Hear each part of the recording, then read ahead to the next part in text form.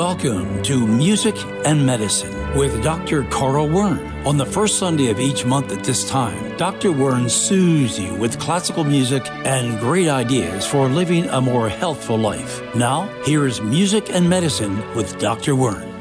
Welcome to the July show of Music and Medicine. Just as a little commentary, I was a lover of Roman history, and July, of course, is named after Julius Caesar, the great Roman general, and later he became the imperatum and sort of a dictator. But he was a person who revolutionized the world in many ways, and one of the ways he did this was by establishing a calendar that was different than the lunar calendar that they had that was all confusing to everybody. The lunar calendar measured the amount of times the moon went around the earth. He consulted an Alexandrian astronomer in Egypt called Sojournerus, and Sojournerus put together the calendar we have now, which measures the way the Earth rotates about the sun. And it's a reliable counter. Obviously, there's a leap year every 4 years. But Sojournerus revolutionized our calendar, and Julius Caesar took the credit for it. And so it's named July is named after Julius. August is named after his grandnephew, Augustus, who succeeded him as the emperor of Rome. But now we'll get to summer and summertime. Once again, we'll benefit from the wonderful work of Antonio Vivaldi in his Four Seasons. And one of my favorite concertos of the Four Seasons is Summer. And one of the reasons it's my favorite is that not only is it a great violin concerto in G minor, but there's an accompanying cello line that sometimes gets very dissonant, and you'll hear it. Listen to the bass line as he accompanies the violin, and sometimes he gets into almost complete dissonance. And so we'll now play with Salvatore Accardo, the violinist, the first two movements of the Four Seasons Summer, a concerto in G minor.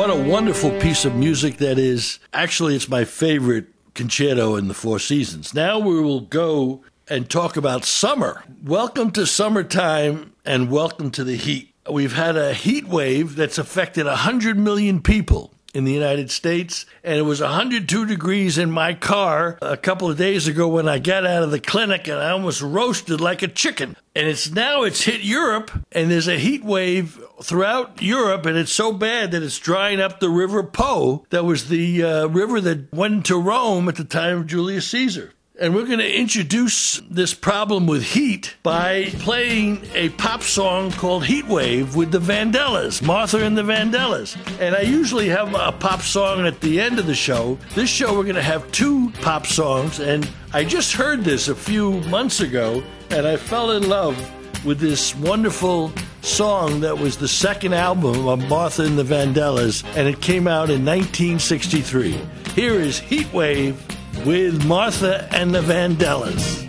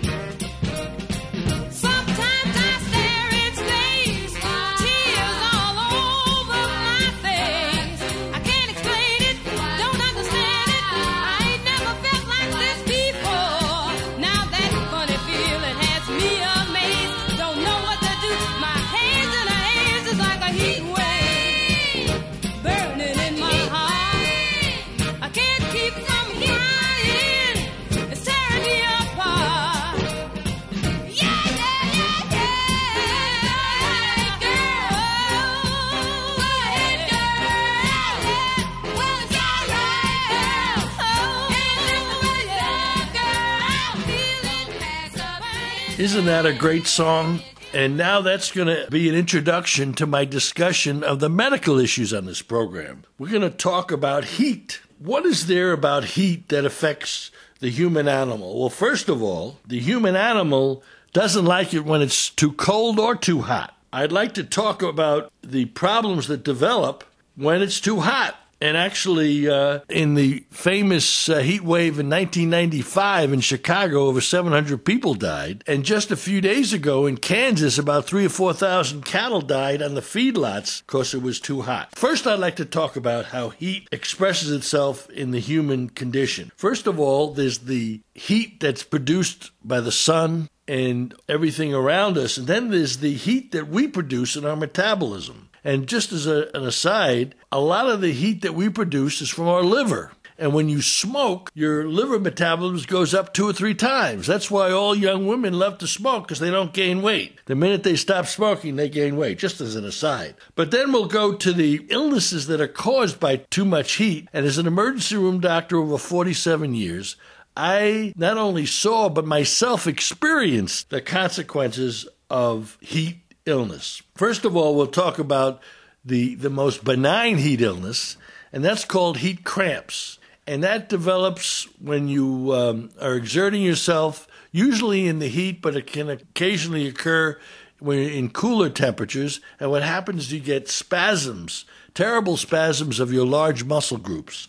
And sometimes this is so incapacitating that you can actually be unable to walk. The treatment for this is to drink salt solutions or solutions like Gatorade that have a good amount of salt in it, because they find that the reason the muscle goes into spasm is that there's a low sodium content in the muscles. And one thing, if you don't want to buy Gatorade, you can get a liter of water and put 2 level teaspoons of salt in it and dissolve that and drink that, and you can save yourself $7 or $8. Now, I've seen numerous cases of heat cramps in the emergency room, and nobody has ever died. However, the next illness we're going to talk about is heat exhaustion. And this is a very interesting disease that usually develops in the very hot weather, and it's due not only to having a temperatures high outside, but the person develops temperatures that are high most of the time, because occasionally heat exhaustion can present with a low body temperature. And unfortunately, one of my ER doctors examined somebody in one of the heat waves in 1981 in the emergency room. He was a former heroin addict, and he came in with a temperature of 96.7, a low temperature. He gave him some fluids and sent him home. What he didn't know was that tenement did not have any air conditioning, and they found him dead on the floor in the morning, and they found the temperature of his tenement to be close to 100. So he was also probably more susceptible to the heat because of his previous drug problems. And he died of heat exhaustion because of inadequate circulation. His heart and blood pressure were not sustained properly. I've seen lots of cases of heat exhaustion, people who haven't died, and they're only mild cases. And we can, with IV saline, we can often make these people feel comfortable within 8 to 12 hours. However, I've seen a complication of the treatment of heat exhaustion by sometimes when their temperatures are relatively high, we give them cool saline, and that can sometimes slow the heart. We admitted one person who was seriously ill to the ICU with heat exhaustion, and they gave him cold normal saline solution, and within half an hour his heart rate was 30. So we have to be aware that sometimes the treatment can be a little dangerous. The last part of heat illness we'll talk about is heat stroke. And we have to remember that in heat exhaustion and heat cramps, thermoregulatory agent in the thalamus is not affected. But what happens with heat stroke is that you can have such disorganization of the thalamus, which is the temperature controlling part of the brain, that you can have these high temperatures. And people can get to temperatures of 107, 108, and it's often associated with drugs, people who take cocaine or stimulants, antihistamines, the antipsychotic drugs. And I'll tell you a story about a lawyer who had gotten very worried because he had taken the bar exam and he wasn't sure if he passed. Getting so anxious, they gave him some Haldol, and he came into the emergency room in Britain, Connecticut in 1984 with a temperature of 107, and it was due to the antipsychotic Haldol, and he almost died. Fortunately, he did survive. They put him in ice, and they put an NG tube down and with cold water, and he gradually, over 2 days, he got better, and he did not suffer the consequences of heat stroke. And remember, we call it heat stroke because occasionally in strokes, older people who have strokes, a high temperature can result when they have a stroke in the thalamus. I can say we all know that the nervous system doesn't function well when you have a high temperature, and that's characterized by seizures that develop in young children with febrile illnesses. And interesting, it's the rise in the temperature that causes the seizure, not the actual temperature itself. Is the quick rise in the temperature will cause the brain to malfunction. But fortunately, we're aware of all the drugs that can cause heat stroke. It includes not only the antipsychotics, antihistamines, and of course drugs like cocaine, but also includes these new drugs that are used for depression, Prozac, and other drugs like that, because you can get a serotonin syndrome.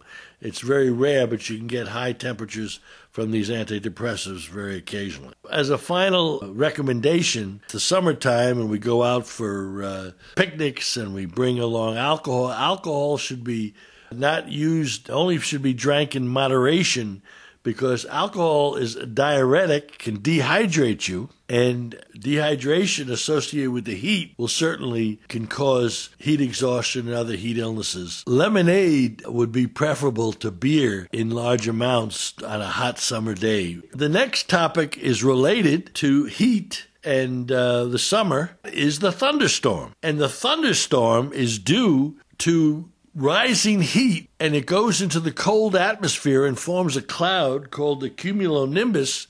And it's within this cumulonimbus cloud where differently charged particles collide and cause an electrical discharge called lightning, and then there's associated thunder from the lightning. And we're going to go to Beethoven, because in Beethoven, in his Pastoral Symphony, he has a movement where the thunderstorm is the subject. Beethoven loved to walk in the woods.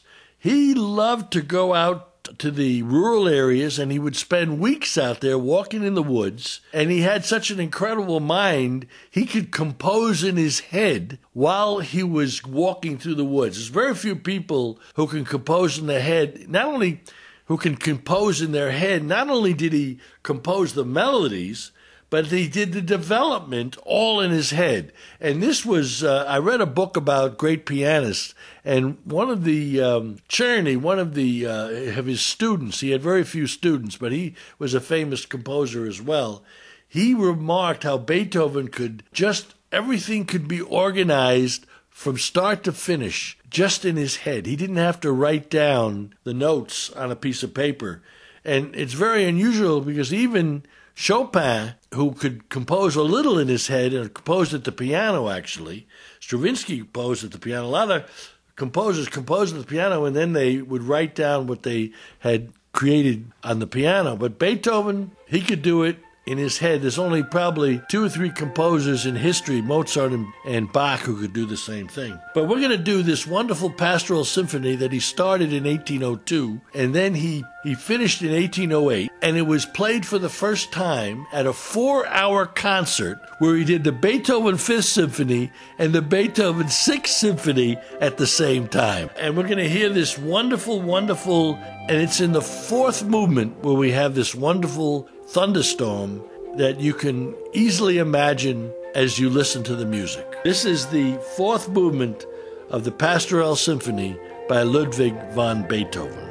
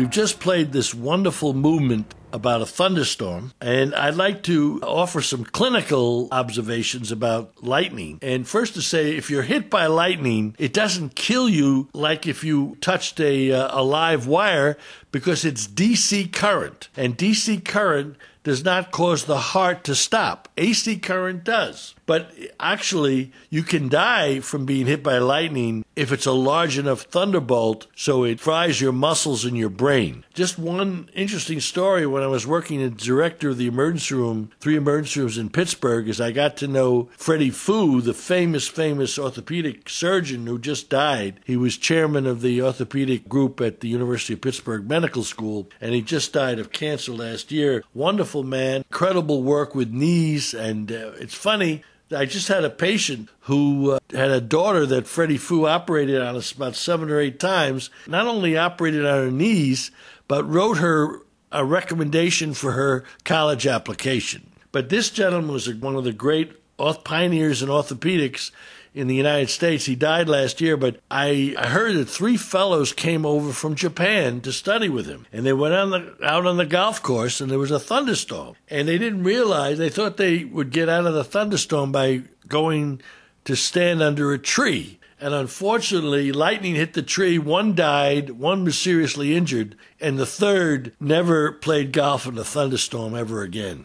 So now, next we'll go to some summer music festivals, because that happens in the summertime. And we're going to go to a summer music festival that I spent in Werne, Maine, one summer when I was between my 2nd and 3rd year of medical school. It was a very memorable summer. I met my first wife, but I also played some wonderful music, and we're going to play some Beethoven again.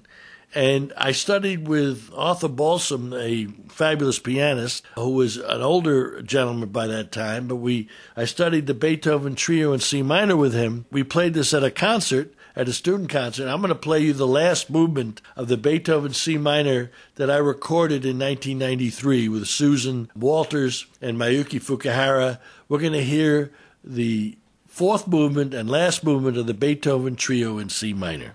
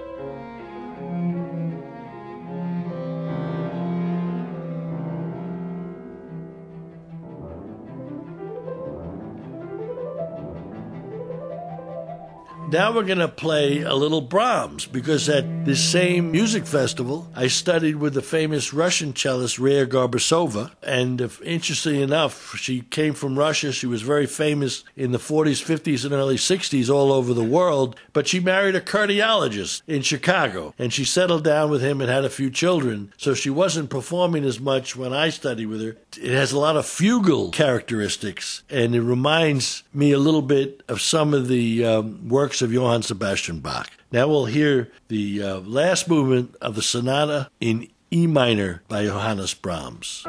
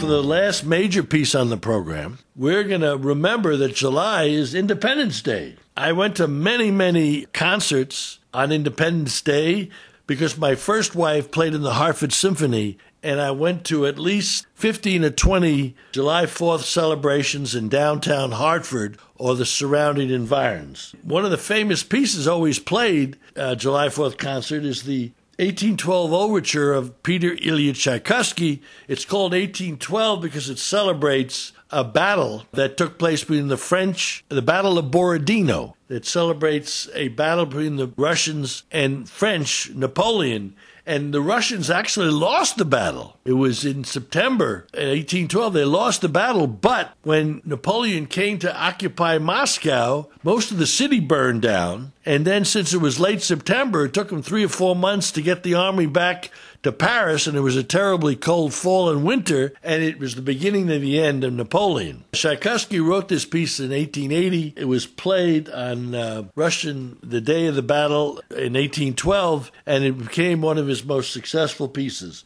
We're going to now play a recording of, once again, the Berlin Philharmonic, which performed the Pastoral Symphony conducted by Herbert von Karajan. And Herbert von Karajan was one of the greatest conductors of the 20th century, and he died in the 1980s. The conductor who succeeded him was Claudio Abbado, who was a student of Leonard Bernstein that I actually saw in New York in the 1960s when he was studying with Leonard Bernstein in the Philharmonic. Be Claudio Abbado, who conducts the 1812 overture, Opus 49 of Peter Ilyich Tchaikovsky.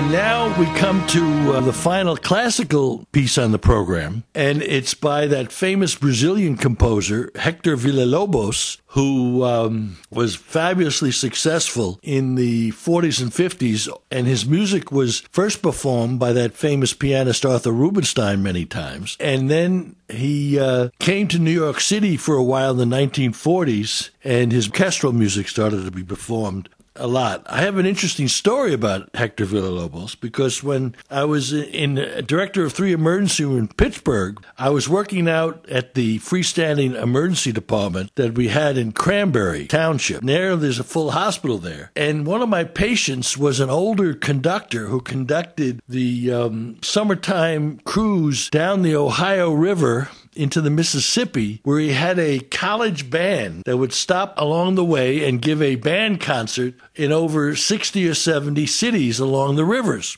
And this gentleman, who was in his middle 70s, had trained at Juilliard in the 1940s, and he had taken a class with Hector Villa-Lobos, who was actually teaching and studying at Juilliard at that time. And he said he had the amazing ability to go to the blackboard and compose a piece instantaneously, writing it on the blackboard. And he watched him do this a half a dozen times, and he was very, very impressed. So now we'll hear the Bachianas Brasileiras, which was a group of compositions, 9 in fact. They're called Bachianas Brasileiras because they were inspired by Johann Sebastian Bach.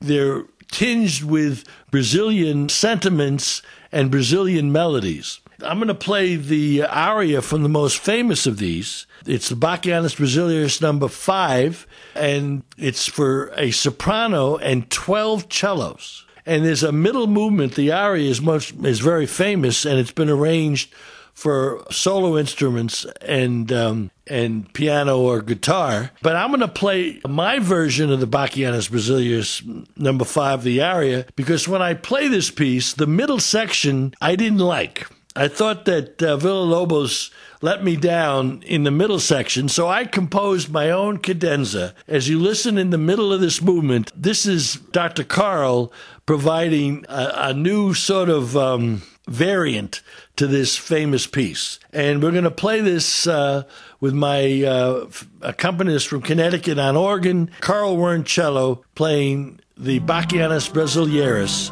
aria, the 5th Bachianas Brasileiras.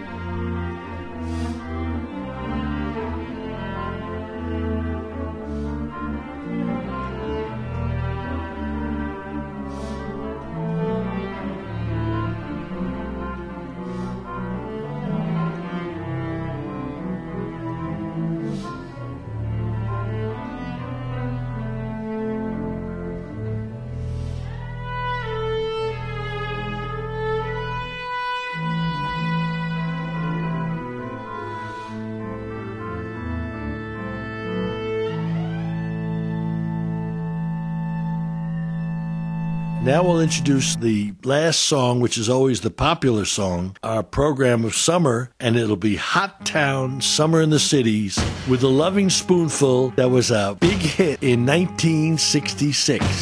Hot town, summer in the city, back of my neck getting dirt and gritty. Bend down, isn't it a pity? Doesn't seem to be a shadow in the city. All around, people looking half dead, walking on the sidewalk harder than a match head. But at night it's a different world. Go out and find a girl. Come on and dance all night. Despite the heat, it'll be alright. And babe, don't you know it's a pity the days can't be like the nights in the summer, in the city, in the summer, in the city. Cool town, meeting in the city, dressed so fine and looking so pretty.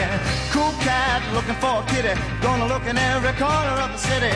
Till I'm wheezing like a bus stop, running up the stairs, gonna meet you on the rooftop. But at night it's a different world. Go out and find a girl. Come on and dance all night. Despite the heat, it'll be alright. And babe, don't you know it's a pity the days can't be like the nights in the summer, in the city, in the summer, in the city.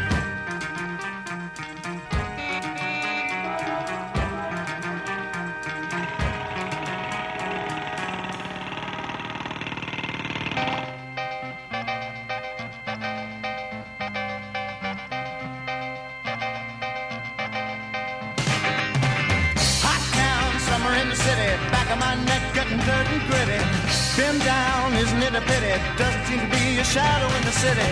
All around, people looking half dead, walking on the sidewalk harder than a match head. But tonight it's a different world. Go out and find a girl. Come on and dance all night. Despite the heat, it'll be alright. And babe, don't you know it's a pity the days can't be like the nights in the summer, in the city, summer, in the city.